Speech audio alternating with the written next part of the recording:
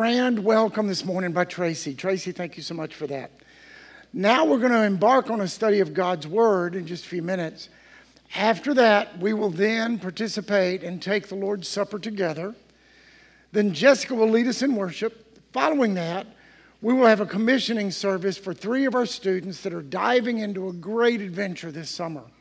Greg's going to tell us all about that in just a little bit at the end of the service today. But I want to begin this morning by going to the Lord in prayer. Just a couple of points I want to point out. We're going to be praying for Ben and Christy and their family as they continue to travel.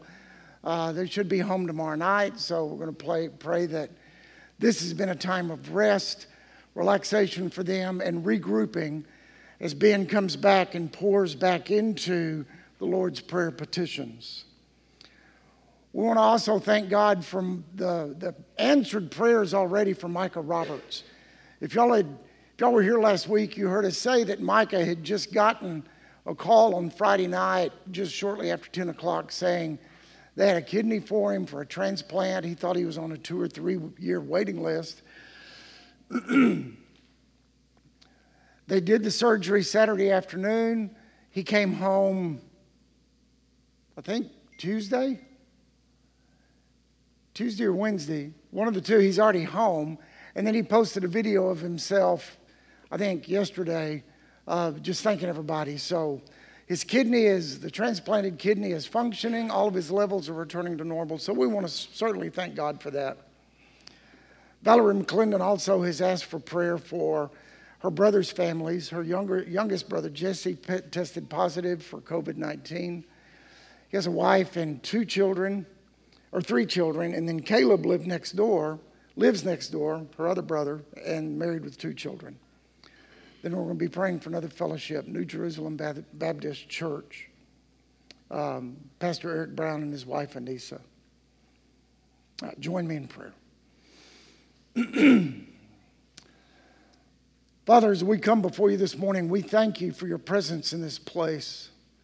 And Father, we know that your presence here is not because of us, but because of who you are, because of your love for us, because of your care and your compassion for us.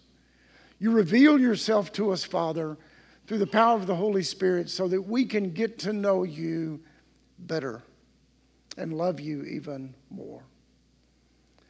Father, I pray for Ben and for Christy this morning, that as they're traveling, that they would have traveling mercies and they would return home refreshed, and for Ben to be ready to pour back into his series on the Sermon on the Mount, and most recently, the petitions of the Lord's Prayer.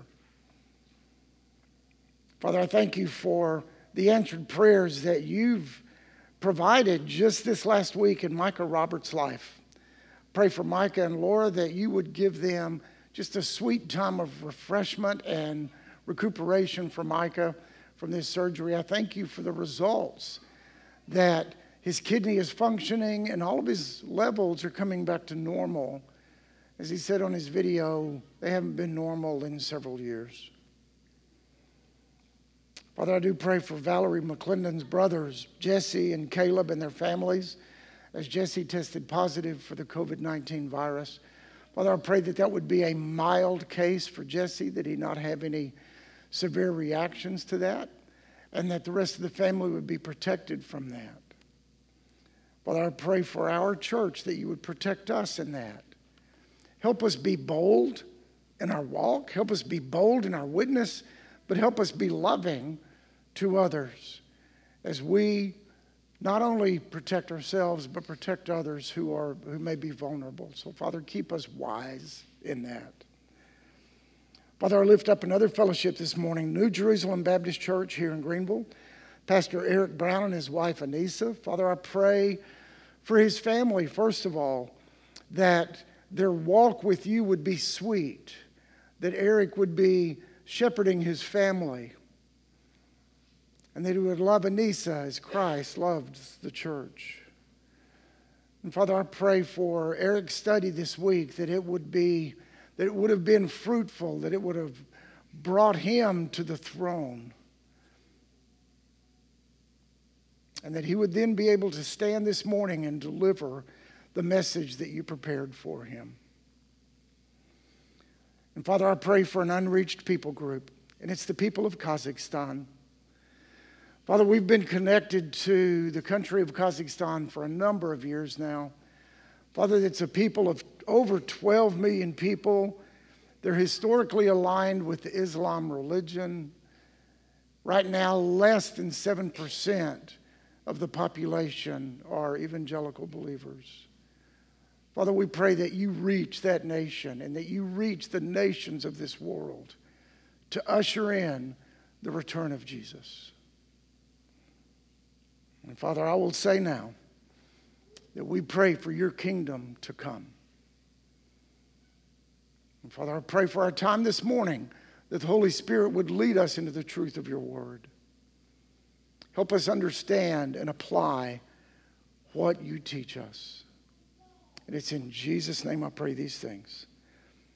Amen. This morning, I'm hoping the lemon tea will help my voice. We'll get through it. We're going to be talking about opposites. As we look at the Sermon on the Plain out of Luke 6, and you can go ahead and turn to Luke 6. We're going to be beginning in verse 17 in just a few minutes. But we're going to be looking at opposites. We're going to be looking at the blessings, and we're going to be looking at the woes. Now, as I started thinking about that, the first thing that came to mind was the old saying, just the reverse side of the flip side of the same coin. And I thought, yeah, maybe that's it. But, I looked it up. Once I saw the definition, that's not exactly what we're going to do this morning.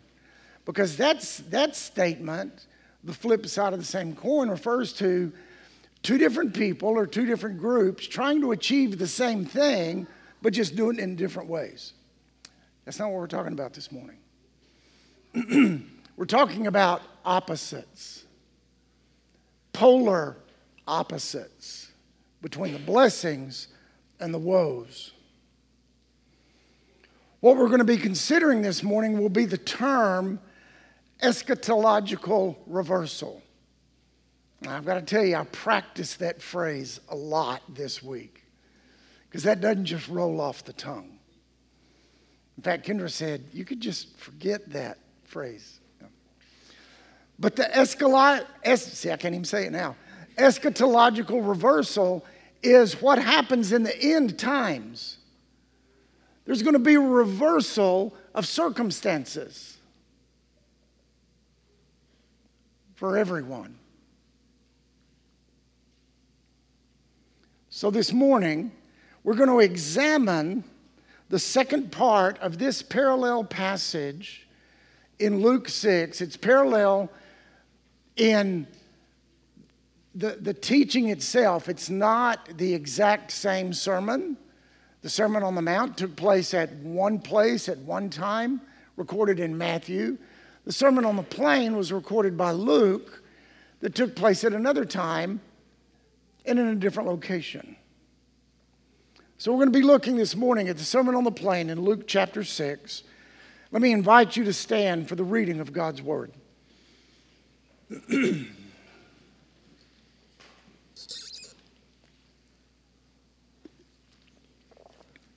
Beginning in verse 17.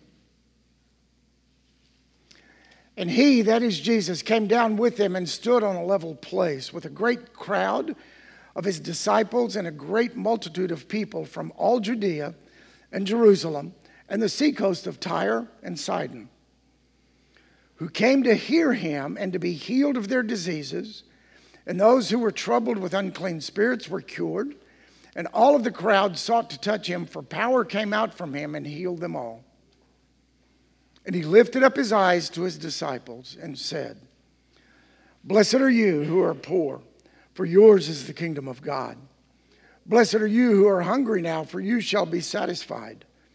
Blessed are you who weep now, for you shall laugh. Blessed are you when people hate you, and when they exclude you and revile you and spurn your name as evil on account of the Son of Man. Rejoice in that day and leap for joy.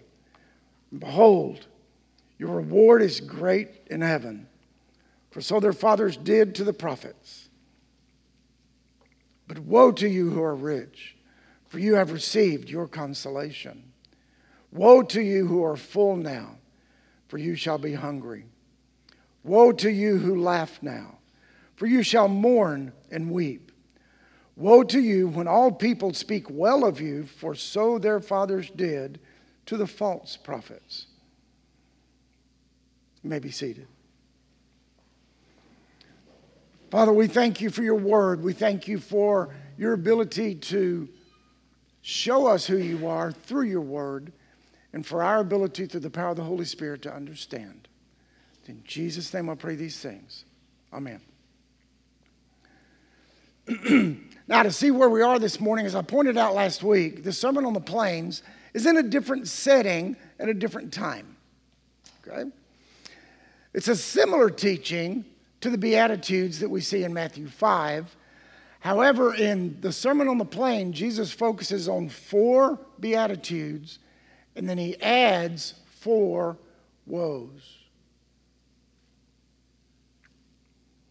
The woes really are our primary focus again this morning. Now, Jesus has been up on the mountain praying, and he initially spoke to his disciples, and he named the 12 apostles.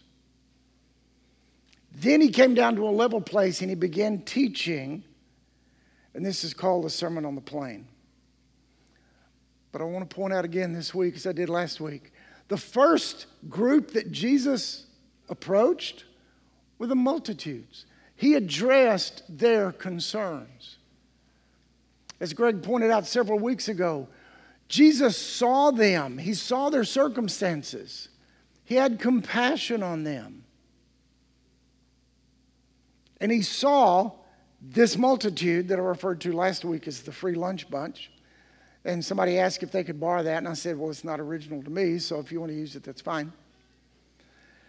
They were not seeking anything spiritual from Jesus. They were looking for something, for a cure, a healing, or just some words. And Jesus healed those with illness. He cured those with unclean spirits. And he spoke so that everyone within earshot could hear. And he did this for people who would never, ever believe on him. But yet he cared for them and he had compassion. They received good from Jesus in their lifetime. Now, last week I pointed out that the teachings of the Beatitudes were directed toward the disciples of Jesus, his followers, while the woes were directed to the multitudes. We don't know that he physically made any changes in his view. It's not said anything like that. So we don't know, but we know that's who the teaching was for. The first and the fourth pairings of Beatitudes and woes we looked at last week. It really focused on a current circumstance, where they were today. This morning, we're going to be looking at the second and the third pairings of Beatitudes that truly focus on something for the future, something in our distance, coming. The first Beatitude, blessed are the poor, for yours is the kingdom of God.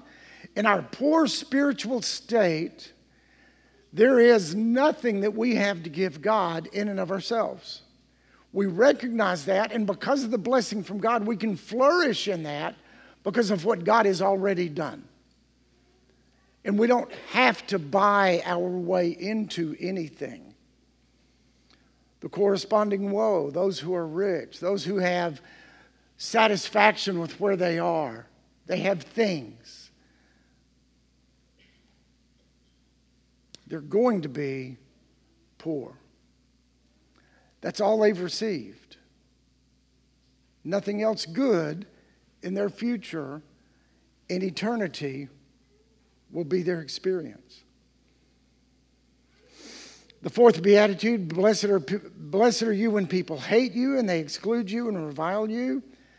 When we follow Jesus, the world is going to turn against us. When we strive to be biblically correct rather than politically correct, we're going to be persecuted. We can count on it. We should count on it. That's what Jesus promised us.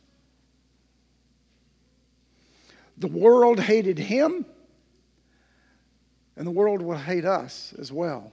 However, the blessing again is in the kingdom of God that is here already in part and will be fully realized when Jesus comes back. The corresponding woe, when people speak well of the individual, when they are socially acceptable, when they're politically correct and they don't rock the boat or cause waves, that's their reward. They've received good from God in that. Yet nothing good from God in eternity awaits them. Now, for this morning, as we focus on the second and third pairings of Beatitudes and woe, these speak again to a future event. In verse 21, the first part of verse 21, blessed are you who are hungry now, for you shall be satisfied. On initial examination, this beatitude is closely related to the first. Being poor and hungry kind of go hand in hand. If you're poor and you don't have any money to buy anything, you're going to be hungry. But Jesus is speaking of a different kind of hunger.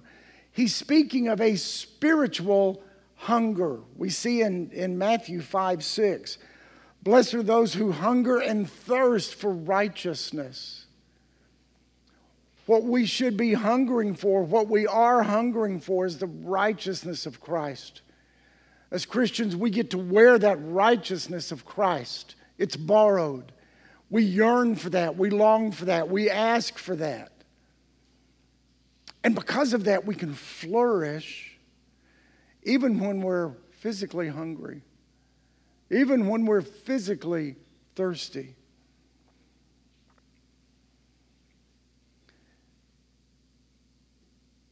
The disciples were told that because of what Jesus was doing and is doing now, we are blessed.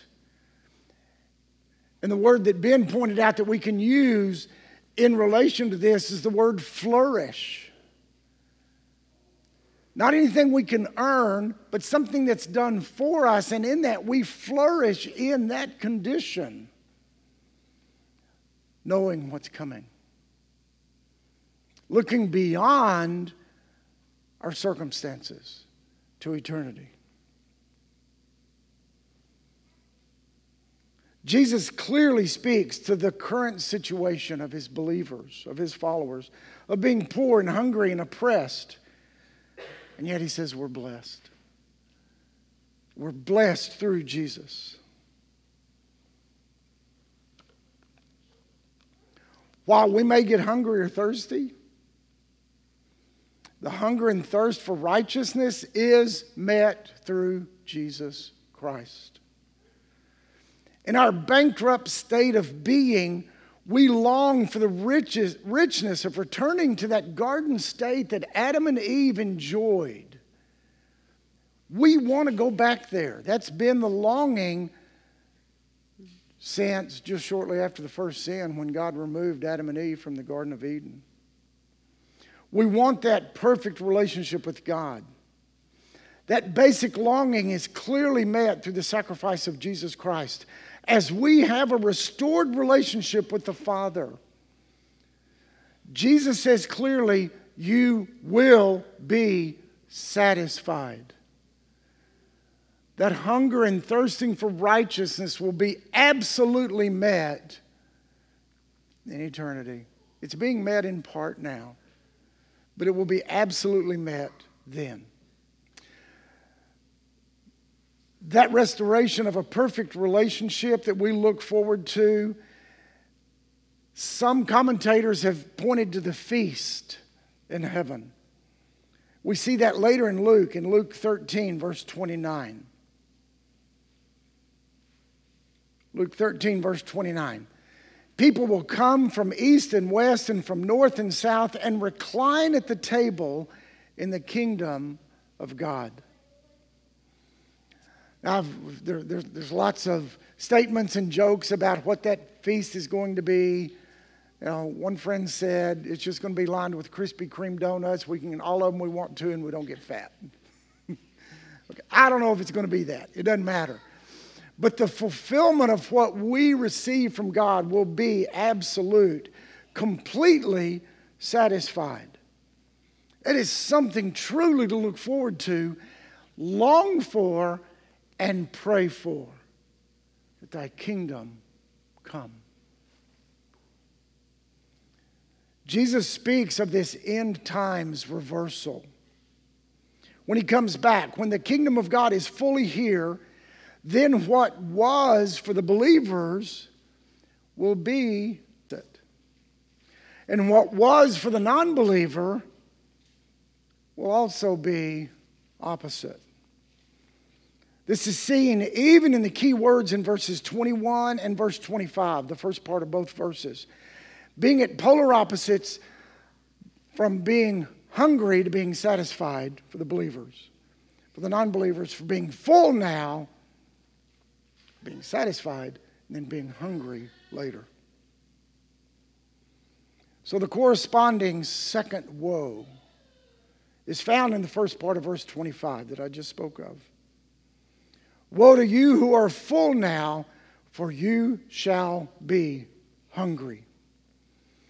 Again, in the four woes section of this passage, Jesus is addressing primarily the multitudes, often referred to, at least by me, as the free lunch bunch. I really like that phrase. And it gives them a picture of where they're going to be versus where they are now. There is a turning from the current situation to an end times reversal. In the end time, Jesus promises, again, Jesus promises that there will be a reversal from the world view of what's good to a kingdom of God view of what is good. This is a future event that is promised by our Savior.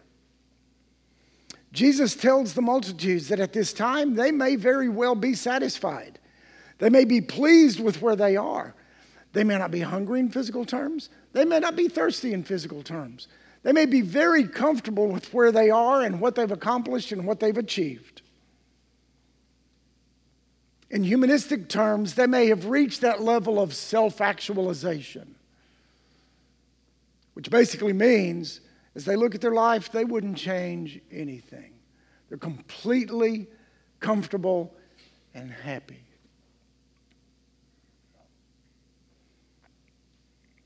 Their bucket list is complete.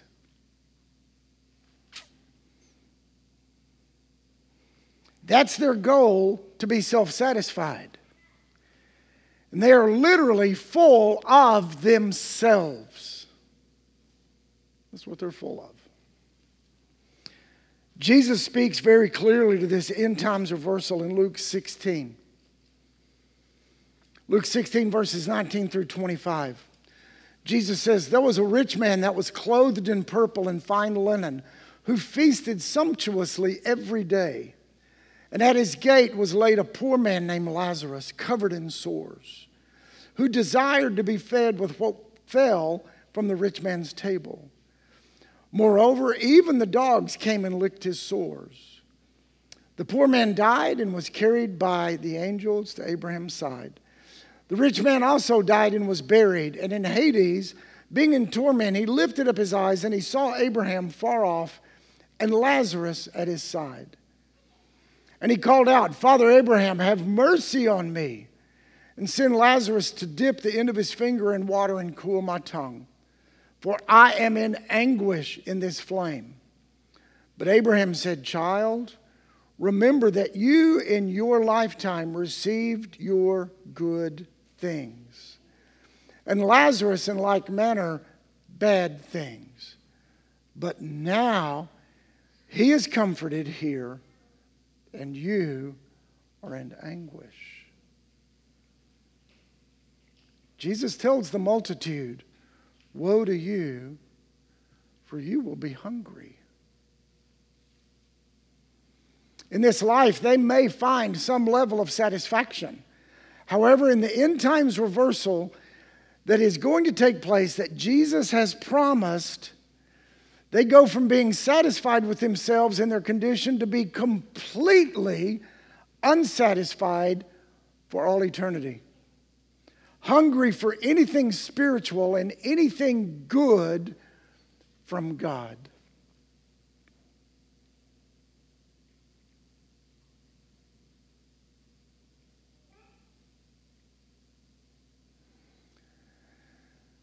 Then as we consider the third of the Beatitudes in Luke 6, Jesus talks about sorrow in our lives. In the second part of verse 21, Jesus said, blessed are you who weep now, for you shall laugh. Jesus sees us. He knows our heartache. He knows our hurt. He knows our pain. He knows our anguish. He knows exactly where we are. And He cares. And He has compassion. He sees our conditions. He sees His brother. Jesus sees His brothers and sisters being impacted by the evil of this world. He sees the poor, the hungry, the illness of those. He sees those who are weeping now.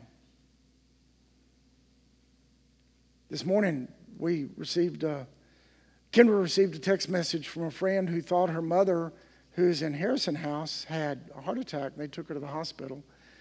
It turned out it was just low blood sugar. It's not a heart attack, so that was good news. But God even answered those prayers. But one of the things that Kendra said to me that, right after that, she said, when is this going to end? When is it going to end? Well, we know when it's going to end. We're going to talk about that in just a minute when Jesus comes back. Jesus sees where we are. He knows every hurt and heartache that we're going through. And His promise is so very real. If you look at one of the focal words, I think the focal word in this passage, it's the word now. Now. N-O-W. Blessed are you who weep now. He knows where we are. He knows what's needed, and He promises something different for the future. And the promise is this: you shall laugh.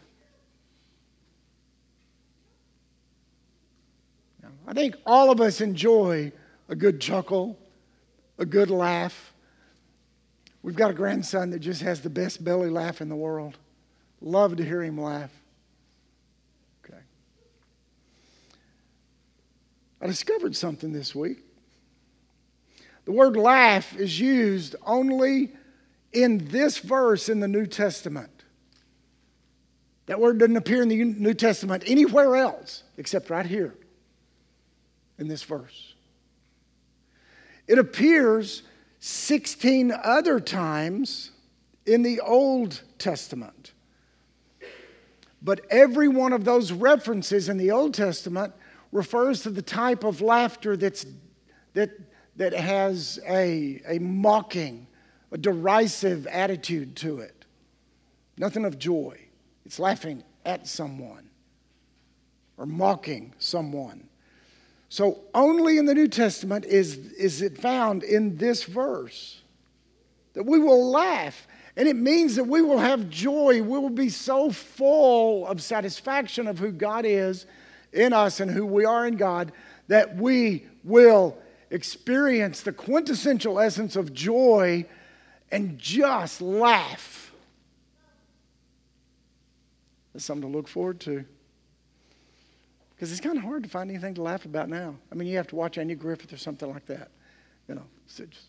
We do a lot. I do a lot. So anyway. The word laugh refers to that absolute joy and satisfaction that comes through the life and the sacrifice of Jesus Christ. We absolutely look forward to his return as we petition the Father, thy kingdom come.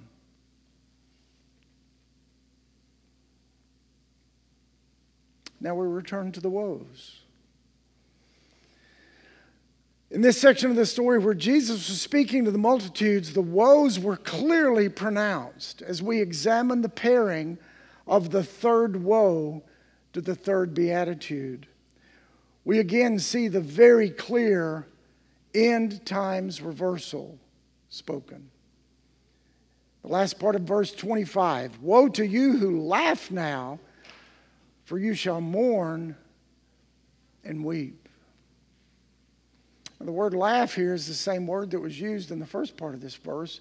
In the blessing for the future for us as believers, we'll have that joy. And Jesus said, you may have had some laughter in your life now. There may have been elements of joy in your life. We know that that's good that comes from God, even for those who do not believe and would never believe in Jesus Christ. He said, but for those who laugh now,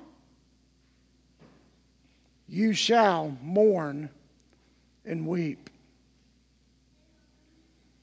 And Jesus again does an exact reversal of the words. From the beatitude, from weeping to laughing, and from woe, from laughing to mourning and weeping. And notice that Jesus added a word here. And he added the word mourning.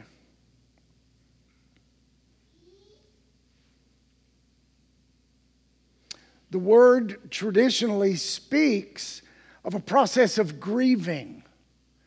And it's not just the feeling of grieving, but it's the actions of grieving. If you've seen someone in just serious grief, you know their body position changes. They may double over. They may reach out. I mean, there's an action as well as the emotion. And that's what Jesus is referring to. And the word used for mourn actually transitions into a weeping. So Jesus almost said, not quite, but almost, woe to you who laugh now, for you shall weep and weep. Okay. But the second word for weep here is referring to that wailing. For a number of years, I was a chaplain at the hospital, and I was usually on call at night. And the only time they called the chaplains at night was when someone in the ER or someone on the floor had passed away, and they needed a chaplain to be there with the family. I've seen some wailing. I've heard some wailing.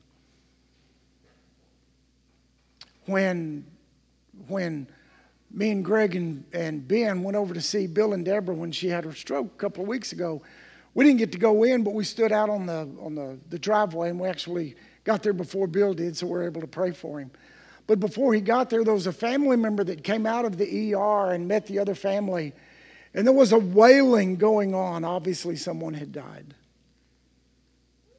Okay. And that's what Jesus is talking about here. There is going to be a wailing for what's going on.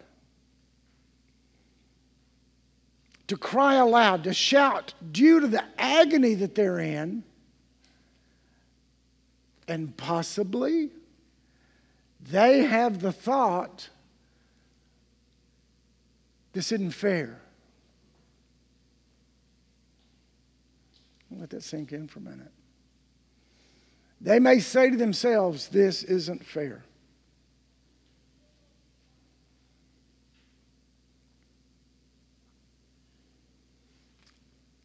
Let's consider Jesus' words later in this same book from Luke 13, verses 23 through 28. Someone said to him, Lord, will those who are saved be few? And he said to them, strive to enter through the narrow door. For many, I tell you, will seek to enter and will not be able. When once the master of the house has risen and shut the door, you begin to stand outside and knock at the door saying, Lord, open to us. And he will answer you, I do not know where you come from. Then you will begin to say, we ate and drank in your presence. We heard you teach in our streets. And he will say, I tell you, I do not know where you come from. Depart from me, all you workers of evil.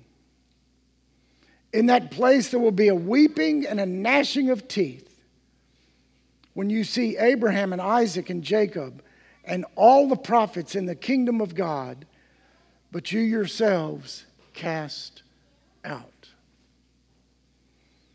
Here Jesus pointedly describes the end times when there is that separation between the sheep and the goats, the believers and the non-believers.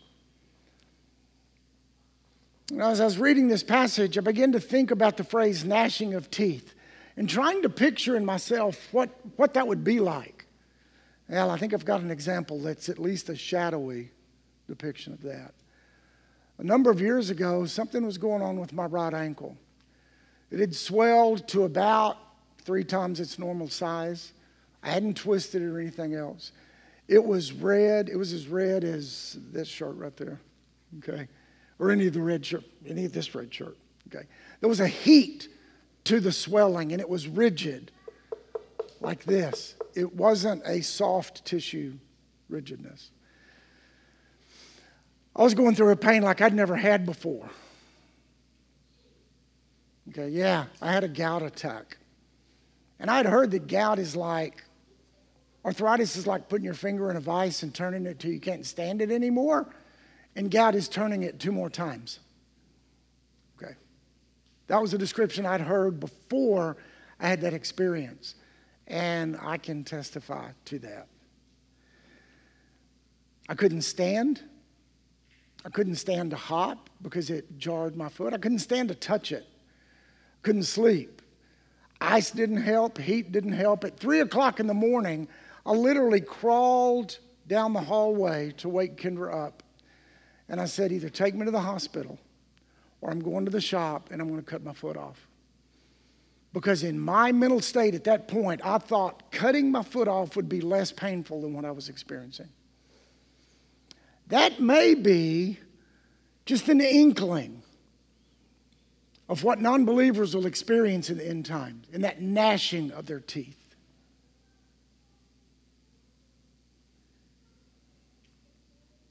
Jesus spends time teaching his disciples and his apostles and the free lunch bunch what was going to happen in the end times. There would be an absolute reversal of conditions for both groups. For the non-believer, they will experience that end times reversal, going from being rich to never experiencing anything good from God for all eternity. From being satisfied or full to being hungry. From laughing to mourning and weeping. And from being socially accepted to being rejected by God. On the other hand, the believers. We will also have that end times reversal, going from being poor to having the kingdom of God. From being hungry to being completely satisfied. From weeping to laughing. And from being hated on account of the Son of Man to being loved by God, our Father. Finally, we need to focus on a verse that we've not touched on yet. It's right in between the Beatitudes and the woes. Verse 23 of Luke 6. Following the Beatitudes, then Jesus said, rejoice in that day and leap for joy. For behold, your reward is great in heaven, for so their fathers did to the prophets. Jesus tells us we're to rejoice in that day. What day is that? Today, because we're experiencing the kingdom of God, and in the future, we'll rejoice. We'll be able to leap for joy. I'm kind of looking forward to that because it's almost 65. I don't leap anymore. Okay. But I think in heaven we'll be able to leap for joy. One of the supporting satellite verses for this teaching of Jesus, not surprisingly, comes from Isaiah. In Isaiah 65, verses 13 and 14. Therefore, thus says the Lord God, behold, my servant shall eat, but you shall be hungry. Behold, my servant shall drink, but you shall be thirsty. Behold, my servant shall rejoice, but you shall be put to shame. Behold, my servant shall sing for gladness of heart, but you shall cry out for pain of heart, and shall wail with a broken spirit. God was speaking through Isaiah that we are the called servants of Jesus Christ and of the one true God, saved by the redeeming blood of Jesus, and our reward is great in heaven. Amen? Okay. Join me as we pray for thy kingdom come. Father in heaven, we humbly come to you, wearing the righteousness of Jesus, standing before your throne and asking that you move into every nation so that the gospel of Jesus Christ is spread. For we know that this eventually ushers in the return of our Savior, our Lord Jesus Christ. Lord, we thank you for the blessings you have so richly bestowed on us in our lives. We thank you that even in the midst of tribulation, persecution, and downright heartache, we can and do flourish in the blessings that you have already provided for us. And there are even more waiting for us in your kingdom. Come, Lord Jesus, come. In Christ's name we pray. Amen. Now we're going to transition to the supper. You'll take your little communion kit, once again, peel the little top clear cellophane off the top that reveals the wafer. And then gently peel the next one to reveal the juice. Try not to spill it on yourself or your neighbor.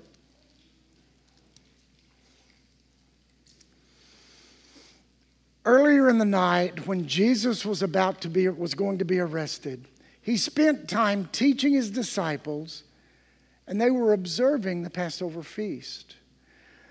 The same feast that had been done for centuries and with no changes in even the words that were spoken. The blessings were the same, the words were the same, their actions were the same. Yet on this night, Jesus did make some changes. He was pointing to himself, being the Passover lamb, prepared for the sacrifice for the remission of our sins. In 1 Corinthians 11, verse 24 through 26, it says, when Jesus had given thanks, he broke the bread and said, this is my body, which is for you. Do this in remembrance of me. As we partake in his kingdom today, take and eat.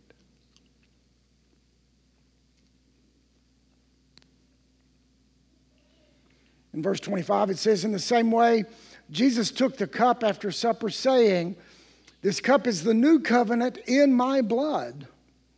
Do this as often as you drink it in remembrance of me. And as we partake in his kingdom in part today, take and drink. Let's continue in worship. Jessica?